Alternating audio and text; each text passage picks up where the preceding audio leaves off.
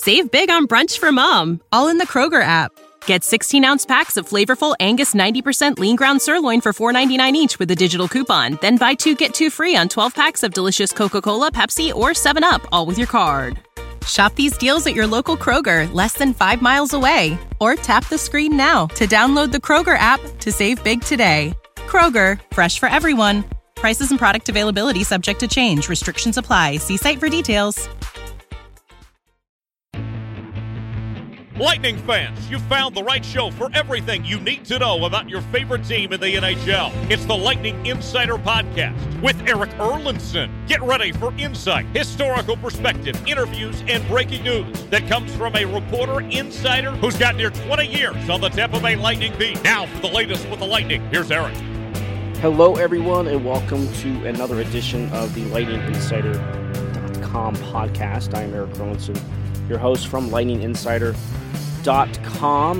Glad you have decided to once again listen and download and hopefully subscribe to this website. I was just given some numbers tonight, and boy, they are way beyond expectations on what we've done with this little project here. But I hope you guys are enjoying it based on the numbers you are and based on the feedback that I've received.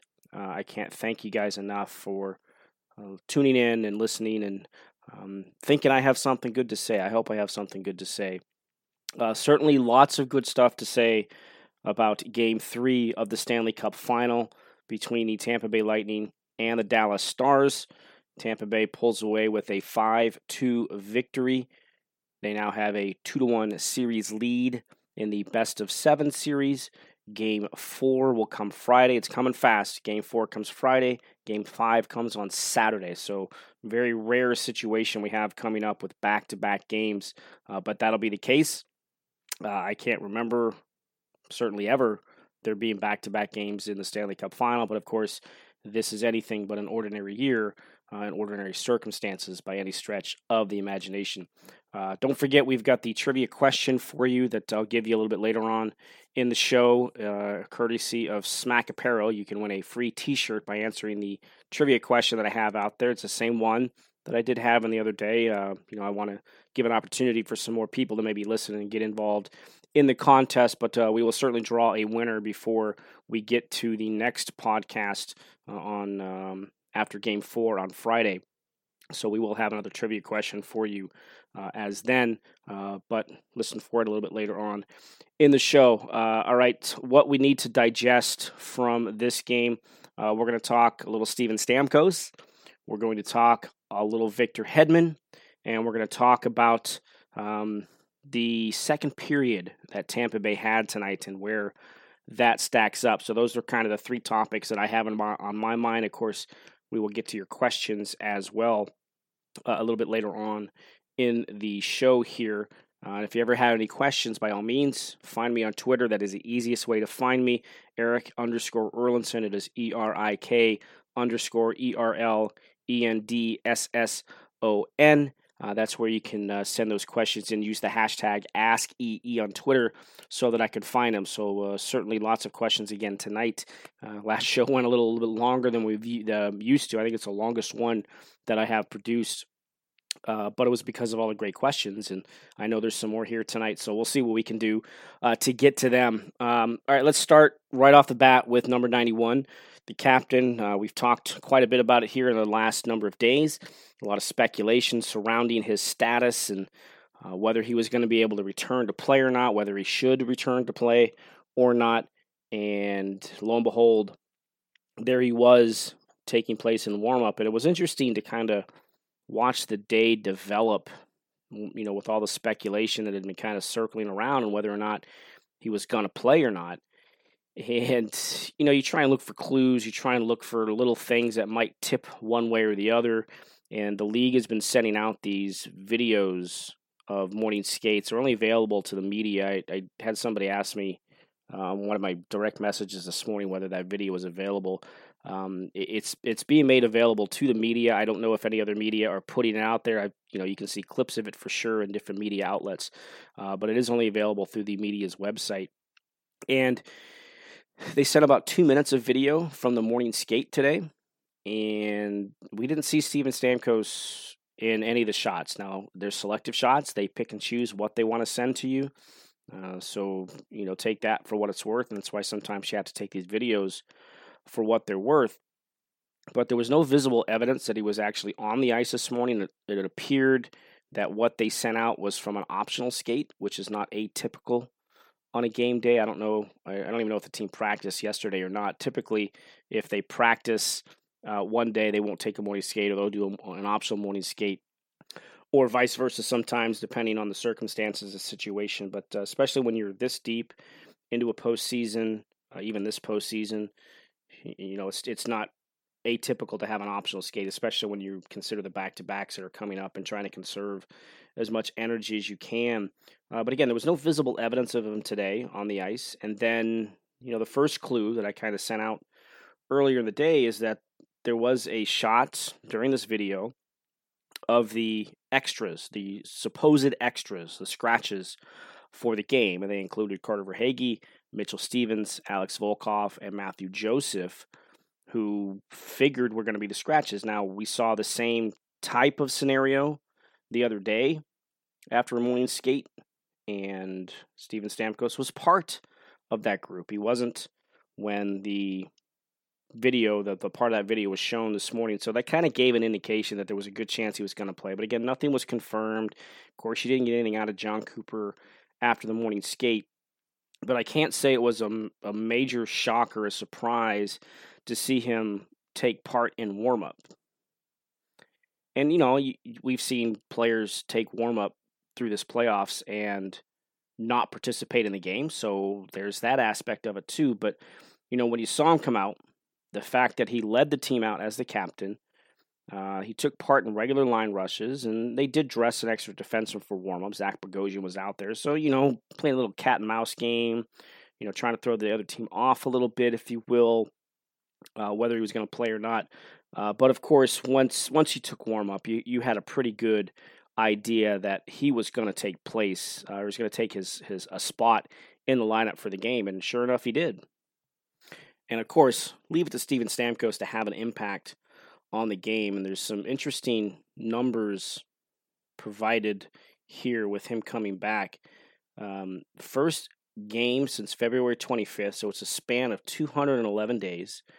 It's his first playoff game in 526 days, going all the way back to Game 4 last year against the Columbus Blue Jackets. That's an incredible amount of time gap in those, especially the 211 days between games. Not very often players would do that. And then to jump into a Stanley Cup final, very, very interesting decision to kind of put him out there. But we knew it was going to happen. I've been saying it, and I've certainly been on my fair share of radio interviews and talking to Ron and Ian on 95.3 like I do on Wednesdays, talking about it, that he was going to make an appearance at some point in this playoffs. You didn't know how effective he was going to be. You didn't know how much he was going to be able to play. You didn't know what kind of role he was going to play, but he was going to play at some point in this series. And it happened to be tonight. Now, he only played 2 minutes and 47 seconds.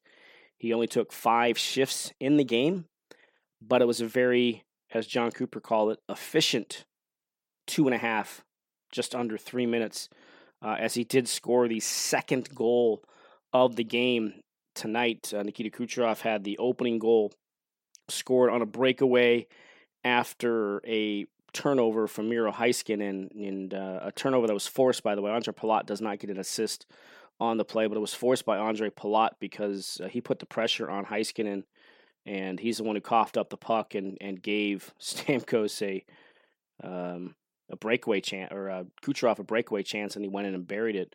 So that gave Tampa Bay the 1-0 lead. But it was a little over a minute after that goal, minute 25 to be exact, that Victor Hedman from right at his own blue line puts a pass right on the tape of Steven Stamkos in stride. Stamkos is able to avoid a hip check from Esa Lindell and come in open down the right wing boards. And Anton Khudobin comes, as he does, came way off his crease. He overplayed the short side, and it opened up the far side. And for mere mortals, that might have been a hard place to hit, especially as a right-handed shot on that right-handed wing. It's kind of hard to find that top corner, and that's probably going through Anton Khudobin's head. But he overplayed it too much, and he opened up that top corner, and sure enough, a sniper like Steven Stamkos was able to pick it and put it right under the bar. Ends up going in the goal, and boy, what a moment! What a moment that was! It gave me some chills watching it. I can't imagine what it must have felt like for him, for his teammates. We saw the emotional eruption on the bench and what it meant for them and how they reacted to it. But I can't imagine what Steven Stamkos must have been going through to go through this bubble situation and basically be a background guy, cheering him on and maybe giving tips here or there what he might see, to come into a Stanley Cup final game, an important one. It's a pretty important swing game, and make an impact, an immediate impact. It was just his third shift of the game. It was just an unbelievable moment. I can't imagine what Twitter must have been like trending-wise in the Tampa Bay area. I didn't look at what was trending, but I would have to think that he was right up there with the number one trending topics in the area. And another stat from the NHL here: he's only the second NHL player and the first in over 80 years to skate his first game of the postseason in a Stanley Cup final and score a goal. The only other player that did it, you've never heard of him. Trust me, you've never heard of him. Billy Taylor Sr. in Game 2 of the 1940 Stanley Cup final. It was for Toronto, it was a 1-0 win, or he had one goal against the New York Rangers. Think about that.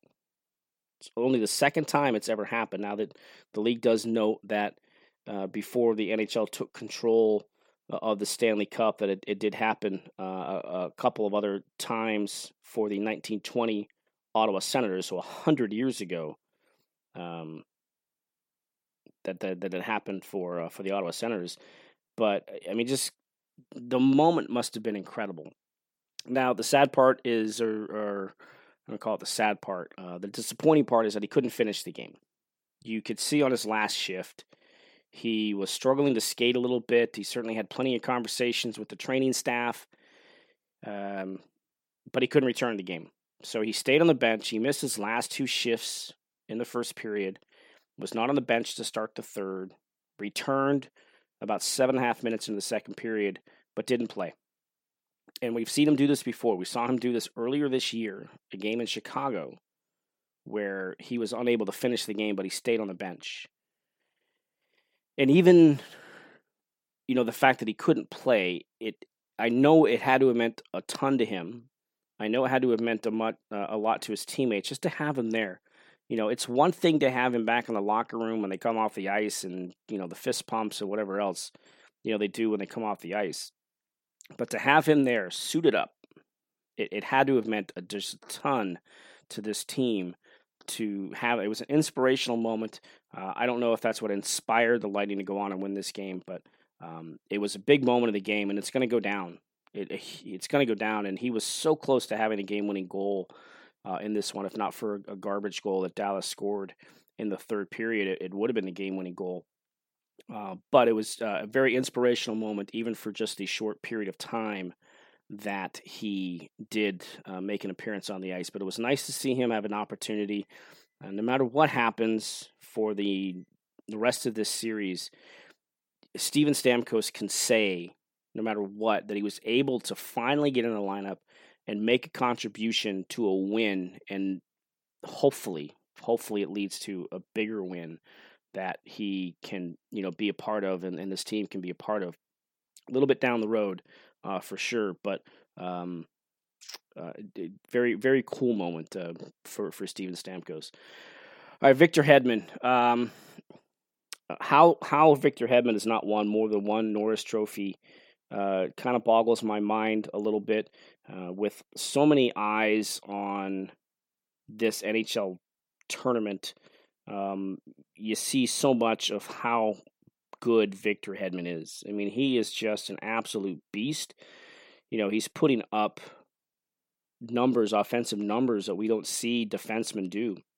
He scored his 10th goal of the playoffs tonight. only two other players in NHL history, two other defensemen in NHL history have scored more goals in a playoff season. Paul Coffey holds the record with 12, and Brian Leetch, the year the Rangers won the Stanley Cup in 1994, had 11. And Victor Hedman tonight scored his 10th. And you just watch the way, like, the numbers, those kind of numbers will stand out at you, right? Because he had a goal, he had 2 assists, he reaches double digits in goals. You know, a lot of defensemen don't even come close to reaching double digits in a season, let alone in a playoff year. And he's done that. So those numbers are definitely going to pop out at you. They're definitely going to be something that makes you notice him. But you should notice everything else about his game. Just, you know, the play he made on the Dennis Gurianov potential breakaway in the first period, where he sizes everything up and he assesses what he has to do. And of course, he can eat up so much ice because of that long stride and the skating ability. So he's able to understand that he's not going to be able to make an impact on Gurianov's right. So he switches to the other side and is able to get his stick around and hold the stick. He tied up the stick in a perfectly legal play. Didn't get anywhere up near the hands. And just the strength on his stick was able to disrupt that play. You know, those are the type of plays that stand out too. They're not going to show up on a stat sheet. They don't show up in the scoreboard. But it's those type of little plays. The pass he made to Steven Stamkos to set up that goal, again, diagonal tape to tape, right in stride. And those two have played together for 11 years. They understand each other very, very well. But tape to tape sends him in to get an assist on that goal.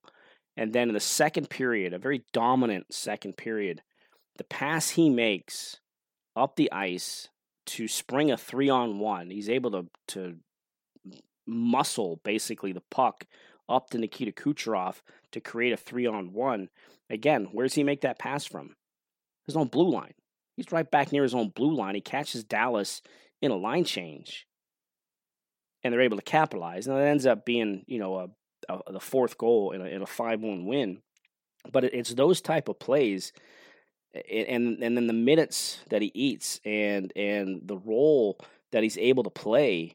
You know, again tonight, he only played, like, this is actually a low number for him in the postseason. He only played 22 minutes. That's a product of the score. You're not going to put him out there as much as you normally would. We've seen him play 30 minutes in regulation. He did that at least once in the series against the Islanders and in a non-overtime game. You know, so he can really eat up a lot of minutes, and he does it so efficiently. You know, and so in 21 minutes and 29 seconds of ice time, goal, 2 assists, 3 points, 4 shots on goal. He wasn't credited with a hit. He's one of the few players in this game that wasn't credited with a hit. You know, he didn't even get a blocked shot, and so that's like a low impact night for Victor Hedman. But you just have to marvel at the way that he can see the game, the way that he can play the game, the way that he can impact the game. And that's why if Tampa Bay is able to go on and pick up 2 more wins here, I think he's going to be, I don't want to say necessarily runaway, but it's going to be a pretty wide gap, I think, in the voting for the Conn Smythe. I think he's going to come out on top just because of all those things I just talked about. And his 5-on-5 play, I think I read this somewhere, and I apologize if I'm not totally accurate on it, but he has scored himself more even strength goals in this playoffs than he's been on the ice against. So in other words, Victor Hedman, the individual, and think about how much ice time he plays, has scored more goals than the opposition has while he's on the ice. Like, that's 5-on-5 play. So the opposition, I think, has only scored 4 goals against him when he's on the ice at 5-on-5 play. And I think his goal total for even strength is somewhere 7 or 8 in that range. He had the power play goal tonight. He had the power play goal against Boston on that 5-minute major they had in Game 4. And that just kind of tells you exactly what he means to this team. And to think back, go all the way back to round robin game number 3 and seeing him go down and not even knowing he was going to be able to start the playoffs. You look at players and your goalie is always the most important. But if you're going to talk about the most important skater on this team, it's 77. And, you saw a big chunk of the reason why tonight because of how he can just control and impact a game from start to finish. He's just a marvel to watch. Jay Retcher on the post-game show that we did after the game tonight, he's a Hall of Famer, and he's building up that Hall of Fame resume right now. And again, to think that he's only won one Norris Trophy to point. He's been nominated for 4 straight, and that's an accomplishment and a feat in and of itself. But he's only won it once, and he's finished third the other 3 times, including this year. I think that's going to change after watching him play this year. People are going to have the voters are going to have a much different understanding of how he plays the game night in and night out. And, that's part of the problem. You don't watch Tampa Bay night in and night out. You don't get a feel for exactly how the team plays and the impact that he has. And relish in it because he's dare I say, a generational defenseman. I don't want to put him in Nick Lidstrom's class, but he's getting close. He's getting very close to that. Don't be left out. Make sure you subscribe to the Lightning Insider on Apple Podcasts, Spotify, and anywhere else where podcasts are found. Now, here again is Eric.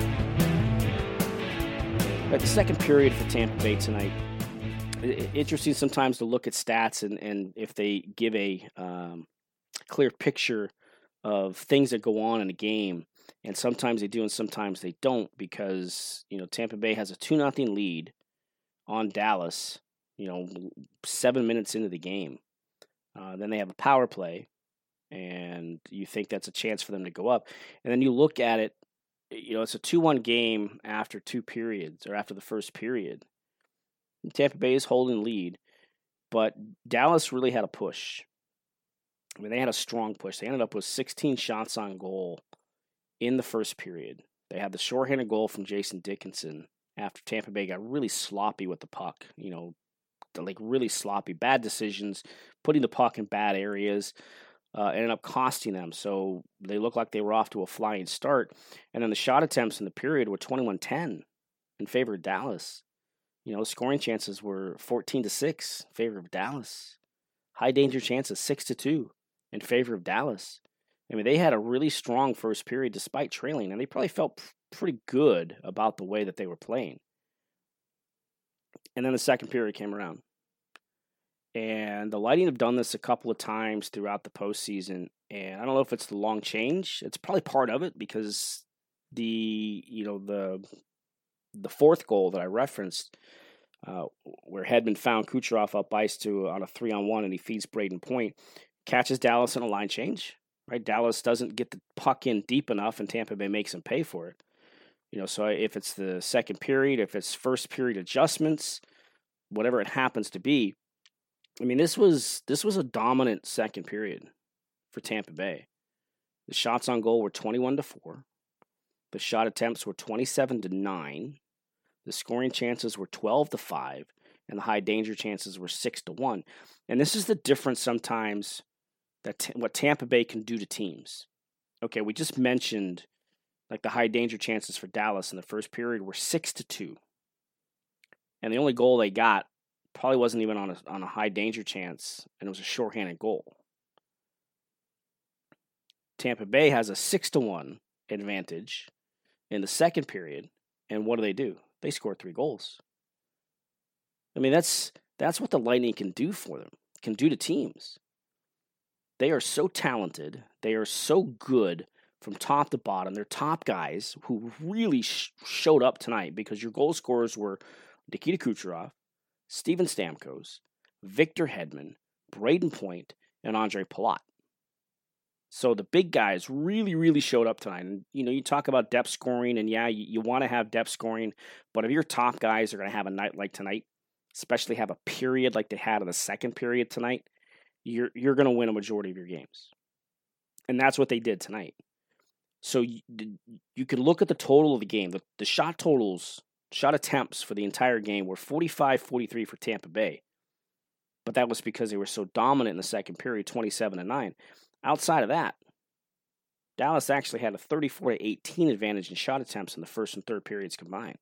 And the third period, it's score effects and Not that Dallas dominated anything in that period, but, they did have the puck a little bit more. They got a couple of cheap power plays. The cheap goal, which I mentioned cost Steven Stamkos a game-winning goal, and by the way, cost me the game-winning goal pool that I actually had Stamkos. It's a blind draw.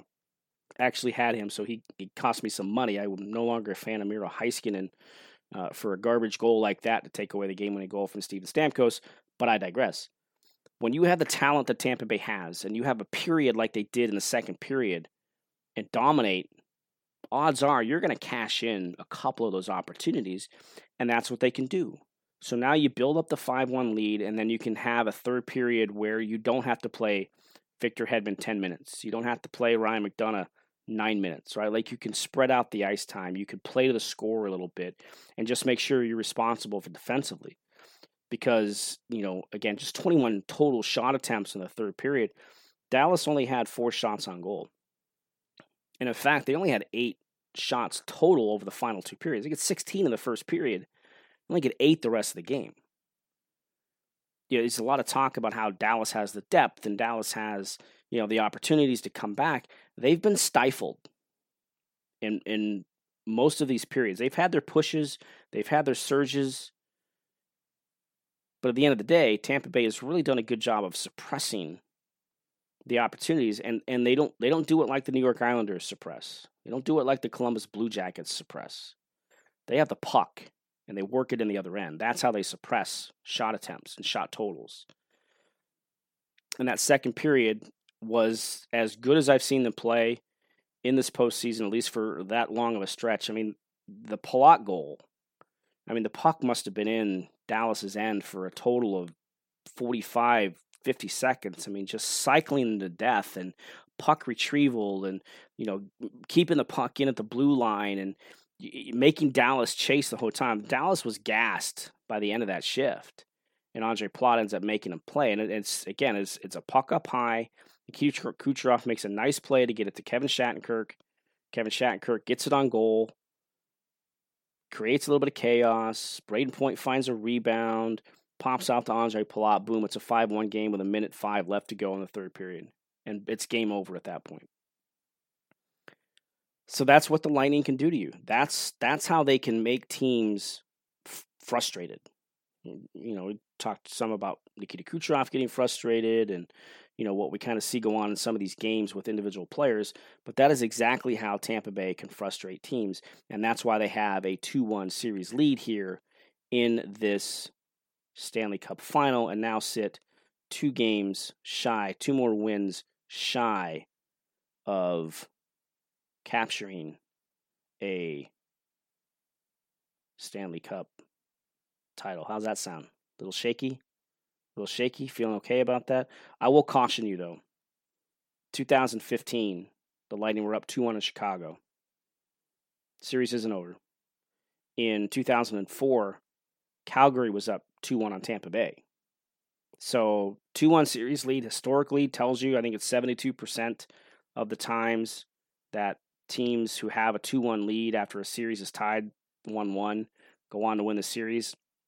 The last 4 times, the team that's lost Game 3 has gone on to win the series. That includes last year against St. Louis and Boston. Boston had a 2-1 lead in that series. And the Blackhawks in 15, the Blackhawks in 2010, and the Lightning in 2004. So, let's not get ahead of ourselves. All right, let's going to get to your questions, but we want to get the trivia question out there first. Before we do, remember the best way to send me your answers is through Twitter. If you direct message me, my DMs are open. Again, that's Erik_Erlendsson, ERIK_ERLENDSSON. That is the best way to get me the answers.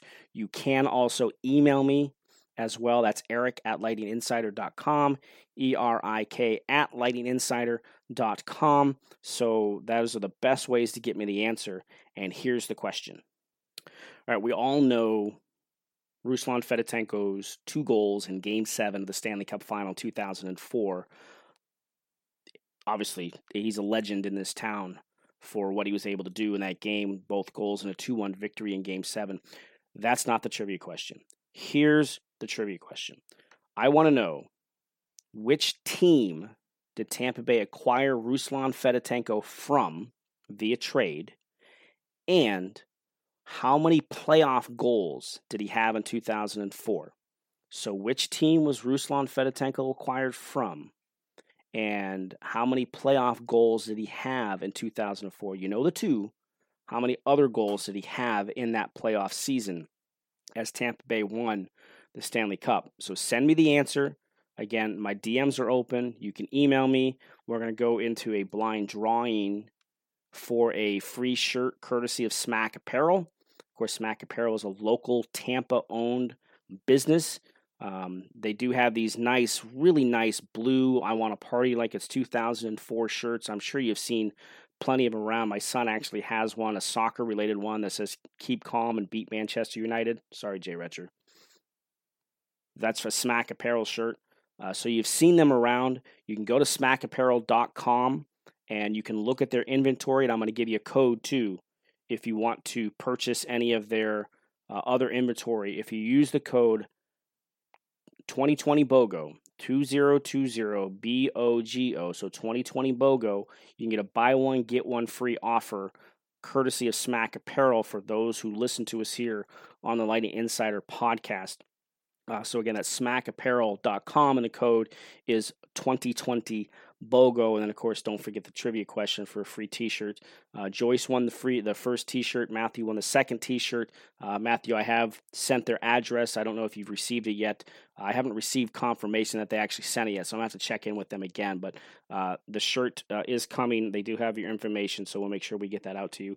But sorry, guys, you two are not eligible for this shirt, so we're going to open it up to some others. So I've had a biggest response to this yet, but I want to make sure that everybody else has an opportunity here with this question to get in to the giveaway. All right, we're going to get into questions here from you guys, and I'm going to scroll down to the bottom of this list because, as always, you guys have some really, really, really good questions, and we'll start with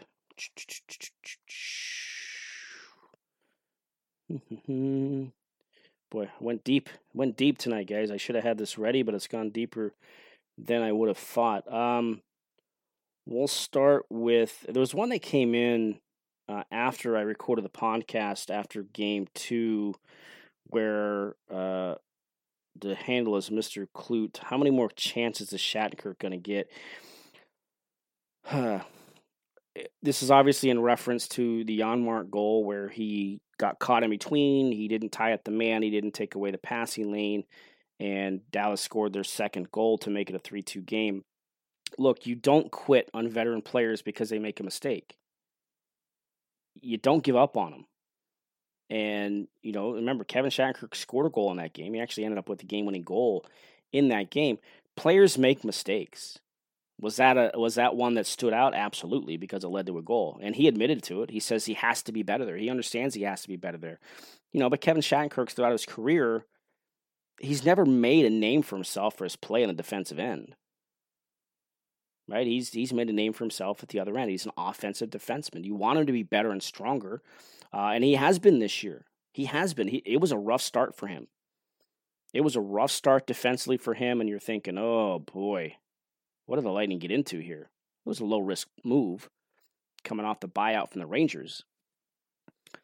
But you're asking, what did they get into defensively with him? We know the offensive numbers, but you don't bench a player.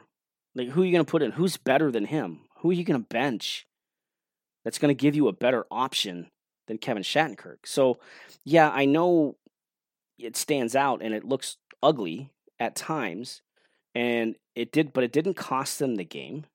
And you're not going to bench a veteran player like that because he makes a mistake. I mean, think back to Game 4 and the Islanders series, right? Blake Coleman made a mistake. It was his play too high in the zone that allowed Brock Nelson to go around him and score the opening goal. And what did John Cooper do? Get right back out there, boys. Go back out. Don't, you're not going to, this isn't 1950s, 1960s hockey, 1970s hockey, where the minute you make a mistake, you're plastered on the bench. No, trust your players. And more times than not, they're going to come through for you. And the Blake Coleman situation is perfect about it. From Matt, with how Gord has played this regular season and not scoring like he did last year, do you think his performance in the postseason is worth the cap hit? Love the podcast and your perspective. Thank you, Matt. I hate, or I don't like the idea of trying to tie players' performances to their salary or their cap hit. I know a lot of people do. I've had this debate more than a few times with Greg Linnelli.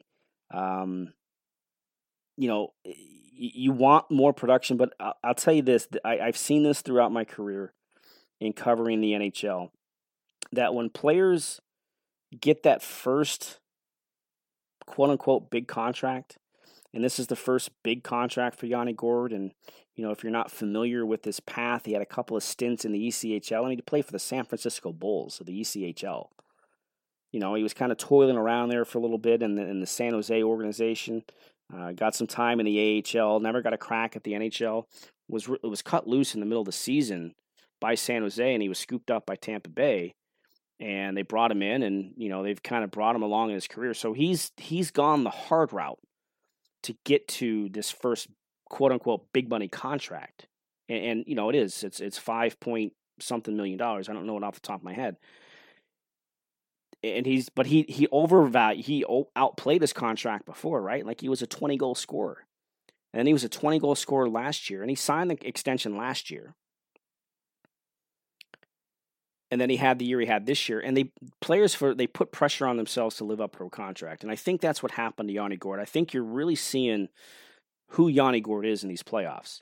I still think he can score 20 goals, but he has really, really found himself a good role on this team. Does that mean he matches his cap hit? I don't like making that comparison too many times, trying to tie too much into exactly what's going on there. So I think he's a valuable player on this team. I think he's going to remain a valuable player on this team. I know we're all looking at where Tampa Bay can cut salary, and that's coming at you fast. It's coming at you really fast because free agency opens on October the 9th. So you're a little over 2 weeks away from the start of free agency in NHL. So it's going to come at you fast, and then we're going to start talking about that. But I'm a big Yanni Gourde fan. I love the way he plays the game. I felt for him this year, and I've had conversations with him this year when he's going through that scoring drought, and it bothered him. I can tell you it absolutely bothered him. He always has a smile on his face, and there were a couple of times I was waiting for him to come in so I could talk to him and interview him, sometimes for the power play, the station power play that I was on. And he was frustrated. It was very, very noticeable. So I think that I cheer for Yanni Gourde, and I think he's going to have a role on this team next year. I don't think he's going to be in that category of having to move players, but we'll see. That's a Julien BriseBois decision, not an Erik Erlendsson decision. From Mike, and we get a couple in here through Mike, so I'll go through them. Tale of two games in one period. Lightning became sloppy, had 7 turnovers, and the Stars had 2 takeaways. Dallas pushed. Tampa didn't manage the puck very well, and a 2-0 comfortable-looking lead turned into 2-1 real quick, but we just talked about what happened in the second period. From Chris, back-to-back ones here from Chris. If Stamkos doesn't play again in the series, was it worth playing him just to get that goal? I say yes, by the way. Look, I said it. He's a 400-goal scorer. He's a Rocket Richard Trophy winner. He's capable of turning a game around. He certainly had a huge impact on tonight's game with that goal. If he was only going to play fourth-line minutes, and he started out on the fourth line with Cedric Paquette and Patrick Maroon, if that's all he was going to do and get some power play time, you're okay with that. And if this ends up being his only appearance of this playoffs, and it kind of has that feel right now, there's no regrets. There's no regrets. He had an impact. He had a Stanley Cup final goal. Remember, he didn't have one in 2015. But for everything he's gone through with the injuries, again, if they finish this job We're still a long way off there, so it's a big if they can finish off this job. Then he can proudly say that he was a part of this, no matter what happens. If his name gets on that cup, he can feel he had an impact on it, right? Instead of just being a guy that's on the sideline. They had to watch it happen. So, yeah, I think it was absolutely worth it if that's the only appearance we're going to see from him. Also from Chris, do you think Vasilevsky looked shaky in this game? I know that came up because Eddie Olczyk talked about it. Look, he was off his angle. He lost the puck on the Dickinson shorthanded goal. There's no doubt about it. But to say he looked shaky, when I think of a shaky goaltender, how are they handling rebounds? How are they tracking the puck? That's what I look for. I didn't see any of that from him tonight except for on that goal. On the second goal they scored was just a fluky goal mouth scramble. The puck bounced. So I don't worry too much about that. You can't sit here and say Andrei Vasilevsky's had a bad game in the playoffs. He looked shaky in the round robin. I will give you that. Think of the goals. He had problems kind of corralling the puck and everything like that. So he had some issues in the round robin, but he has not had any in the playoffs. You can't sit here and say that Andrei Vasilevsky has led in too many bad goals in this playoffs. And he certainly hasn't had a bad game. He's only allowed more than 3 goals on 2 occasions. And again, tonight, he only allows 2. Game 1, game 2, he only allowed 2. So he's been pretty rock solid. From Chris, still a long way to go, but do you think Kucherov has the best case for Conn Smythe at this point? I know Hedman and Point have arguments, but Kucherov really is a straw that stirs the drink for this team. He is. He does a lot of good things. A lot of the offense flows through him. But as I mentioned earlier with the case for Victor Hedman, what he's doing as a defenseman is incredible. And I think that's going to stand out in the mind of voters. So to me, I think Victor Hedman is the guy that you kind of look at as probably the leader in the clubhouse, if you will. Also here from Mike, watch Point's goal and then 3-on-1. Kucherov made a no-look pass to Point, one of the best in total dominant periods that I have witnessed since the 33 shots on goal last year against Chicago. Thanks for the shot stats at the end of each period. From Mike, also, like you say, game makeup call on the penalty. Good penalty kill, though. Yeah, sometimes officials officiate to the score. And look, I know the one on Mikhail Sergachev, that was a penalty. He tripped him. I didn't get the feel that it was an officiating to the score type of game tonight because the game got away pretty quickly. But to the Lightning's credit, they killed him off. From David Sauer, it seems maybe Stamkos has a lower body injury. Broadcast talking about him testing the skating. Strange that all we can do is speculate. Welcome to finding injury information in the NHL. It is a closely guarded secret. You're better off, doing a Danny Ocean and trying to break into a casino in Vegas than you're going to getting injury information out of NHL general managers or anything. I mean, they've even put it now. They don't even have to classify what an injury is. They can simply say unfit to play because of the whole COVID situation. So, based on the way he was skating, look, it could easily still be related to that core muscle surgery he had, right? And that could affect and look like it affects his skating because you think of the muscles that you use in your core to skate, right? And my understanding is that this whole situation is because he's had some issues working through some stuff based on the surgery and the rehab. So, but that's all we can do is speculate. That's it. From Greg, is that second period the most dominant period the Lightning have had in the playoffs? I've watched every game and can't remember one more dominant.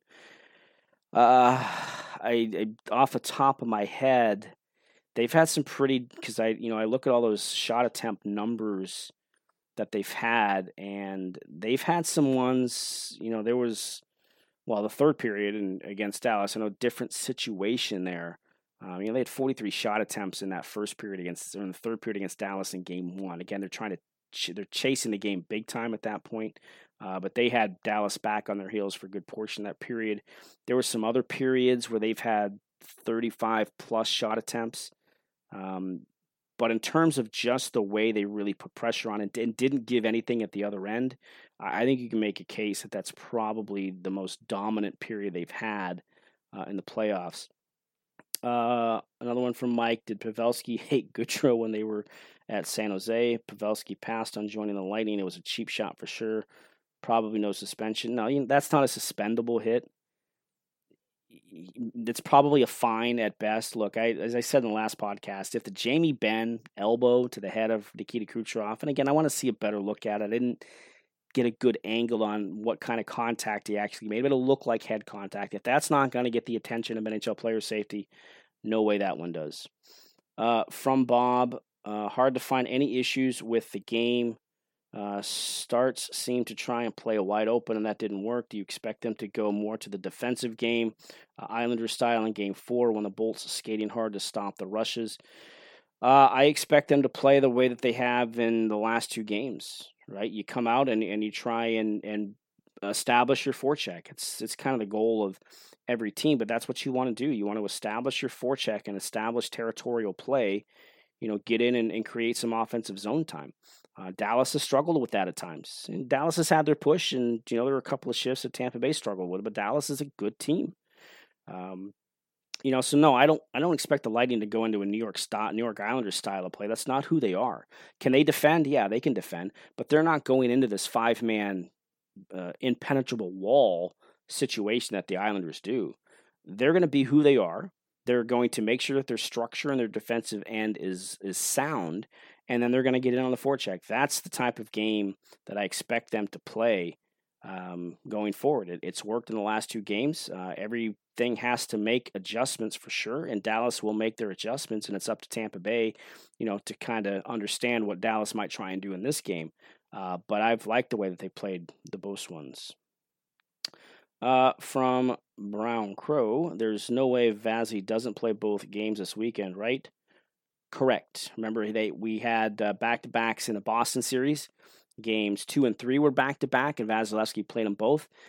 Just as I expect, most likely, I can't say this for 100% sure, but most likely I expect Anton Khudobin to play both of the games this weekend. Is there a possibility Ben Bishop can play? I saw one of the Dallas beat writers speculate on that it's kind of setting up for Bishop to maybe play Game 4, but he hasn't played since – he's only played a couple of games here since the return to play has come around. So could he play? He could play. I don't expect him to. I expect Khudobin to get it, but we'll see. We'll see how Dallas feels about it because, as we know, this weekend is going to come at us very, very fast now with games 4 and 5 Friday and Saturday. Another one from Mike. Interesting stat. Jan Rutta was the only player to +3. He goes unnoticed, but he's steady. He does. It helps when you're playing with Victor Hedman, but discussed this before. If you look at his numbers, you look at the puck possession numbers, Rutta and Hedman were a good pair. And you compare that to everybody else that Hedman's played with, Rutta has the best numbers alongside him because he's not a flashy defenseman. He is a steady defenseman. He skates better than Zach Bogosian does, and I think that you saw that in Game 1, which is why the team made the change and made the switch, because he can be a steady, Rutta can be a very steady guy. He makes a pretty good first pass out of the zone. He looked shaky in Game 1, but he hadn't played in 6 weeks. Looked better tonight. Doesn't get himself into trouble a lot, but it's steady is the best word for him. So, Jan Rutta. Who knew? From Paul, why didn't the officials step in midway through the third and calm Dallas down when they started taking runs at Lightning players on every shift? Directly read to Radulov hurt himself as well. I can't say I'm surprised that Dallas went to this. Dallas has certainly made it clear that they know they're not the more skilled team in this series, so they're going to try and punish Tampa Bay from a physical aspect. We've seen how they've gone out of their way to try and injure or try and wear down Nikita Kucherov. The Radulov hit tonight, he tried to really come in hard on Blake Coleman, and Coleman saw it at the last second, shrugged it off, and Radulov went hard into the walls. We just talked about the Pavelski cheap shot on Barclay Goodrow at the end of the game. But sometimes that's what you try, and I hate it. I don't like it. Unfortunately, it's still a part of the game, and the officials don't do anything about it. There's no ramifications when this happens, but you try and take a pound of flesh. And you feel that if you can take a pound of flesh, well, that means that you have a leg up in the next game. And it's an archaic way of thinking, but that's still the way some teams still think. From Lightning FCB, do you think Victor Hedman is the most important player for the Lightning now? Also, I believe Kucherov is actually being underrated for the Conn Smythe. I don't think he's the favorite, but he should be in the discussion, in my opinion. Yeah, you could make a case for 4 players for the Conn Smythe from a Tampa Bay situation. I think Hedman is the leader in the clubhouse. I mentioned that. You can certainly make a strong case for Braden Point, some of the important goals that he scored, especially going back to that first series against Columbus with the 5 overtime winner and then the overtime series clincher. Kucherov, he's reached the 30-point mark in the playoffs. Now, that includes the round robin, so little asterisk next to it. But, again, they won their first 2 series in 5, so they only played 16 games coming into 16 out of a possible 21 coming into the Stanley Cup final. So, there's other teams that have played, that many games or more going into a Stanley Cup final. But he reached the 30-point mark tonight. And Andre Vasilevsky, you can make an argument, and probably in a lot of other years, Vasilevsky's name would be higher up in the conversation. But you can make an argument for any one of those 4. But I think Hedman is probably the guy that's going to end up winning it. And that's not a knock on anything Nikita Kucherov or anything anybody else has done. Another one from Mike. I think the Stars are caught off guard by our physicality when the Stars thought they would be dominating and running over the Lightning. Maybe.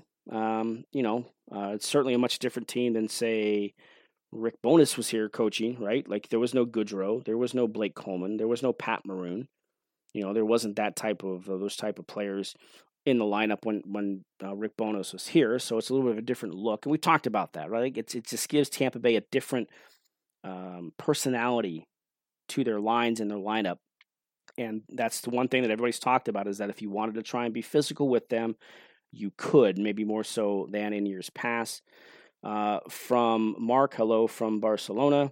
I thought Kevin Shattenkirk played a really great game today, keeping pucks alive nonstop and a great all-around defensive performance. What did you think? Yeah, look, this is, again, going back to the first question of this segment about how many chances does Kevin Shattenkirk get. He's a veteran guy. He understands something that he did wrong in the previous game.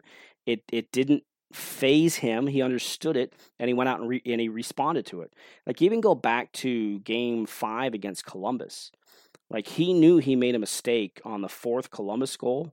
He actually tried to cheat the zone, and they were down by a goal in the 3rd period, but he tried to cheat the zone and get out a little bit quicker. Ended up leaving space underneath. He wasn't in the right spot. He was too far above the puck. He wasn't under the puck, and allowed Columbus to take a 4-2 lead. Well, what'd he do? He went down and scored a goal. He made up for it, right? Like, that's what veteran players do. I thought he had a really good game tonight. He has that in him. He's never been in this situation before. He's never been to a Stanley Cup final, right? Like, he understands this is why he came to this team. So if he's going to make a mistake, you better be sure and understand that he's going to do what he can to make up for it. From Scott Stevens, great name. I've mentioned that to Scott before. We saw the impact Stamkos had on the team tonight. We also saw how much they are trying to protect him. In your opinion, do we see Stamkos take another shift this postseason? I have the feeling we don't. Just based on the way he was kind of talking after the game and kind of watching him skate around at the end. But, crazier things have happened. He could, that could have been just something that he just has to kind of fight through. And maybe a day off will help. The back-to-backs don't help in this situation. So could we see maybe him sit out Game 4 and play Game 5? That's a possibility. It's definitely a possibility. From Ryan Wells, Stamkos came out swinging. Got to love the boost he gave the team. He will be back next game. If it were up to me, I would say keep him on the 4th line in the power play. NBC is loving the Dallas comeback. How do the Bulls capitalize on this win and try and close out the series? Well, don't have second halves of the first period like they did tonight.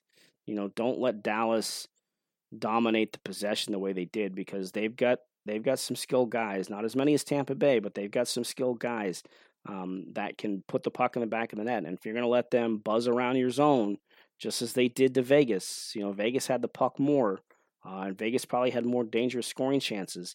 But Dallas got in and they took advantage of their chances. They have the guys that can do it. So you have to make sure that you don't allow them to come in with speed. We talked about the presence of Miro Heiskanen. I hate that name, by the way, now because of the game-winning goal pool situation, but I digress. And Klingberg in particular, Esa Lindell, I think, is one of the more underrated defensemen in the league. All of those guys can get the puck up the ice. Don't let them come in transition. Don't let them use their speed. Dallas is faster than you think. Yeah, they're a big physical team, but they're faster than you think. Roope Hintz is one of the fastest players in the league.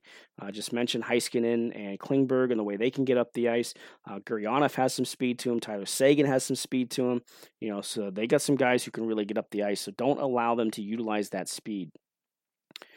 From Brown Crow, who's a good Dallas writer to follow during the series? Found Shapiro, but who's a local beat writer? Well, Shapiro he's the Dallas beat writer for a paid web service that I will not mention. Matt DeFranks is another one. He covers the Stars for the Dallas Morning News. And go find Matt DeFranks' story on trying to get into Canada. This is frightening. It's a very interesting situation he had trying to get into Canada once Dallas beat Colorado in their second round and the mandatory 14-day quarantine that anybody coming across the border has to go to. Go read that story. Fascinating story to what Matt DeFranks did. But he's the Dallas Morning News.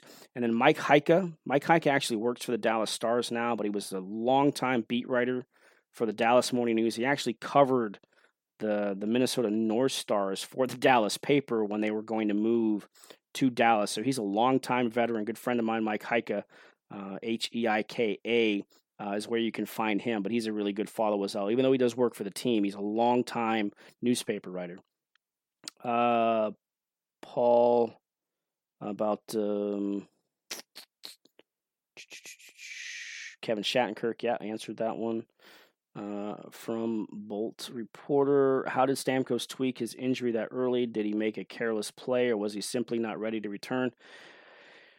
I mean, without being able to talk to him, I don't know exactly what it is. But when you're trying to push through something, there's a difference between pushing yourself in practice and then getting into a game, because the pace of the game is different. The movement maybe has to be that much quicker in a game. You can try and replicate it in practice. You're not. So my guess is that's all that is that it's just something that reacted to how he pushed himself maybe a little too far. Does that mean he wasn't ready? I don't think that's the case. He felt he was ready. Nobody knows his body better than him. He certainly had his fair share of experience with injuries. So my guess is that it's just something that happened because it was game speed instead of practice speed. Another one from Mike in the beginning of the third on the penalty by Palat. I thought Cooper was saying go away, meaning just turn and keep skating, or was it no way? I don't know. I don't know what that one was. I didn't see. I know the penalty. I wasn't paying attention to what John Cooper was saying at that point. Lightning have only given up 4 shots on goal in each of the third period of the last 2 games, playing great defense and protecting lead. Biggest difference with this team this year, right? They're not forcing themselves. They're not pushing for the extra goal. They're understanding what it takes to not let in the next one. From Stephanie, why do you think they put Stamkos in the lineup if he wasn't 100%? Was it to give the team a mental boost? And moving forward, will they try and move up his minutes? If he can't go, I assume they stay 12-6 and Verhaeghe gets back into the lineup. Yeah, I think John Cooper made that pretty clear. I don't know if it was yesterday or this morning about why they went with 12-6 and why they'll probably stay with 12-6 in this series.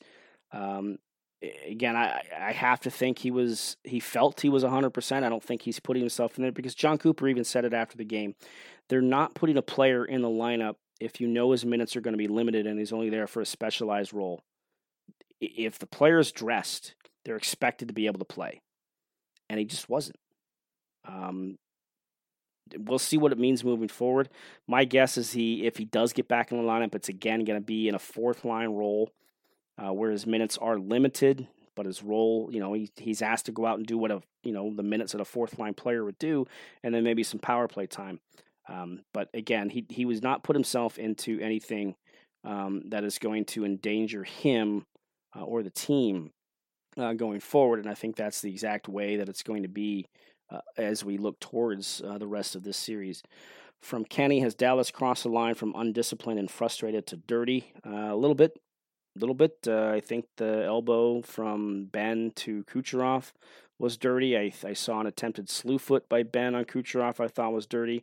The Pavelski hit towards the end of the game on Goodrow was dirty. Radulov trying to go after Blake Coleman and try and knock him out. That was the intent there. I hate to say, judging intent, but that certainly had the look of the intent of a player who was frustrated and would have crossed the line had Coleman not caught it. Again, I don't like it. I don't like the attitude. I don't like that thought process, but unfortunately it's still a part of hockey. From Evgeny, pretty sure most of the questions will be about Stamkos, so I'm going to switch it up and just ask this. Does this series remind you of the one against Boston? After a bad Game 1 loss, they dominated the next 4. Bad Game 1 here, dominate the rest of the series. Long way to go. You're only halfway to where you want to be. But I felt that after the first game of this series, and I asked the question of a couple of the guys when I was fortunate enough to get in a question if that game reminded them at all of the Game 1 against Boston, where they just came out tentative. They came out tentative in that Boston game. I thought they came out tentative in the first game against Dallas. Righted the ship in the third period, just as they did in the Boston game as well, and have been the better team in these last 2 games for sure. Although Dallas had that really good spurt after they made it 2-1 especially and had some chances to tie the game. So that aspect is a little bit different. But so far it has that feel. But again, we'll see how Dallas responds on Friday. From Lord Stanley Feitcham. Do you think that the score had any impact on the decision to keep Stamkos on the bench even after he came back, especially in the third?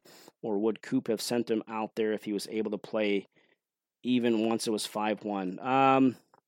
I got the sense that he probably couldn't go out there. I think maybe he was waiting around for a potential power play. It did remind me of the game in Chicago earlier this year where John Cooper even said that they had thought about maybe putting him out in that game. He'd at least made himself available if a power play came up, but then he just kind of sat for too long and it didn't make sense. So is that what kind of happened in this game? Is that kind of what happened as we made the way through the game? Did that factor in the decision? Again, we'll see tomorrow. We'll hopefully be able to get ask the questions tomorrow if there's any chance that he plays in the rest of the series. I don't know if we'll get the answer, but at least we'll have the chance to at least ask it. From Joe, following up on Kenny's question about Dallas crossing the line, at what point should Bowness be embarrassed? I don't think he should be embarrassed. Again, it's an old school tactic. I don't agree with it, but it's still there. It's not an embarrassment. What was embarrassing to me was Calgary in 2004, where every time they lost a playoff game, they're starting fights at the end of the game. What Calgary did that playoff year is a big reason now. With the instigator rule, if a coach sends a player out to start a fight in the final, I think it's final 5 minutes of the game and gets an instigator penalty, there's a fine and a suspension. Because of stuff like that. Dallas hasn't crossed that line, but they've certainly kind of gone out of their way to try and target Tampa Bay's best players and try and take them out of the game. From Jordan, what gives you the most confidence that the Bolton for the Lightning the rest of the way? The top line playing at such a high level, the 5-on-5 play, or the structured way they play with a lead? Can I say all three?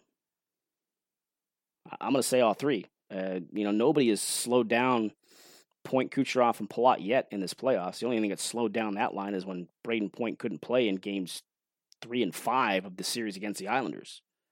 They're the better 5-on-5 team. Dallas has actually had some pretty good 5-on-5 play in this series compared to the other ones that Tampa Bay has played. But the big difference with that is the power play is going now. Right? You got 2 power play goals last game. You got 1 again tonight. So now your power play is feeling a little bit good about itself too. But in the way that they protected, like I said, like in game 2, even though Dallas cut it from a 3-1 lead to a 3-2 lead, Tampa Bay dominated that third period. Shots were 12-5, and Dallas had a chance or 2, and they're going to get them. But for the most part, they were really strong in that third period protecting lead. From Eric, same questions from someone earlier. The second period best the Lightning have played all postseason. They've had some really good ones. From ARNDTJC, have we seen the last of Stamkos, or was his absence precautionary? I'll let you know tomorrow. How about that? I'll let you know for tomorrow to see how he reacts and what happens overnight and how his body reacts. From Wisconsin 1280, the Lightning had a lot more confidence tonight. How can they keep this stronger confidence going? There could be a fine line between confidence and cocky, right? I think in 2015, when the Lightning were up 2-1 in that series against Chicago, I think they were cocky. Bishop was hurt. Ben Bishop did get injured. Remember, Andrei Vasilevsky had to come in Game 2 in relief. He actually picked up the win in relief in that Game 2 against Chicago. And then they went up 2-1. They won Game 3 in Chicago. Cedric Paquette had the game winner. And I think that they felt that, okay, we're on our way. I think they got cocky. I don't think this team is going to get cocky. I think this team understands how they're asked to play, how they're expected to play, and how they have been playing. And they're not going to get overconfident. I think that's the difference. You don't think you have to get stronger confidence. I think you just maintain the confidence that you do have. From Platitude, my concerns about 5-on-5 scoring have been alleviated. What can the team do to help the second line get better of the play? They got caved in badly at times tonight. We've talked about the struggles that line has had. I thought they looked pretty good in the first 2 games of this series. They had some chances, especially in the third period of Game 1, which, again, it was to the score. And again, tonight, they were out-attempted 9-5. That's the line of Cirelli, Killorn, and Johnson. The other lines, the Gord line had a 7-4 advantage, 5-on-5, and the point line was at 13-3. You would like to see that line contribute. You would like to see, Killorn step up. You would like to see a Johnson step up, and make an impact. Cirelli's made an impact with some pretty key important goals. Doesn't have a lot of them, but he's had some really key goals. From Greg, after winning 4 in a row, but then losing the last 2, and with back-to-backs coming up, do you think Khudobin doesn't play both games 4 and 5? Maybe Bishop plays Game 4? I'm sure we won't get that answer from Rick Bowness. I know it's been speculated tonight. I know one of the Dallas guys did mention that this was setting up for Bishop to play Game 4. I don't think you want to throw Jake Ottinger in there. He is a rookie. I think he made his NHL debut earlier in this playoffs. I don't know if that's 100% accurate, but I thought I saw that somewhere. So either Khudobin's playing both or Bishop's playing Game 4. I think that's what it comes down to. Do you wonder at the age of 35, is Khudobin tired? Is he worn down a little bit? Look, Dallas has to win Game 4, right? Yeah, they have to. If they fall down 3-1 with a game the next night, I don't know. I don't know how they win that. So that's why it's setting up for Bishop to potentially play Game 4, right? Because you're not starting Khudobin. Like, if you start Khudobin in Game 4 and you win, you kind of have to go back to him in Game 5, right? Do you want to do that? Do you want to put him in for a Game 5 if he wins Game 4 on back-to-back nights, knowing that you might be a scheduled loss? I don't know. It's a question that Rick Bowness and Jeff Reese, who's the goalie coach there, are going to have to answer. But interesting decision coming up for the Dallas Stars. All right, we've gone longer in this show than we did in the previous one. But thanks, everybody, as always, for listening, for tuning in. Make sure you're subscribing. Make sure you're hitting the 5-star reviews, especially on Apple. Those things mean a lot. Don't forget the trivia question and the T-shirt from smackapparel.com. Don't forget you can get a $10 off a yearly subscription to my site at lightninginsider.com if you use the code podcast in checkout. That's podcast. And, of course, the Smack Apparel BOGO code. You use 2020 BOGO. It's buy one, get one free off their apparel. All right, Tampa Bay Lightning with a 2-1 series lead heading to Friday's Game 4. Get your sleep in because it's back-to-back nights. potentially, looking at, a very exciting potential weekend here for fans in Tampa Bay. So get ready for it. It's going to come at you fast. We'll be back with another recap after Friday's game. Until then, thanks everybody for listening. I'm Eric Erlinson from LightningInsider.com. Save big on brunch for mom, all in the Kroger app. Get 16-ounce packs of flavorful Angus 90% lean ground sirloin for $4.99 each with a digital coupon. Then buy 2, get 2 free on 12 packs of delicious Coca-Cola, Pepsi, or 7-Up, all with your card. Shop these deals at your local Kroger, less than 5 miles away. Or tap the screen now to download the Kroger app to save big today. Kroger, fresh for everyone. Prices and product availability subject to change. Restrictions apply. See site for details.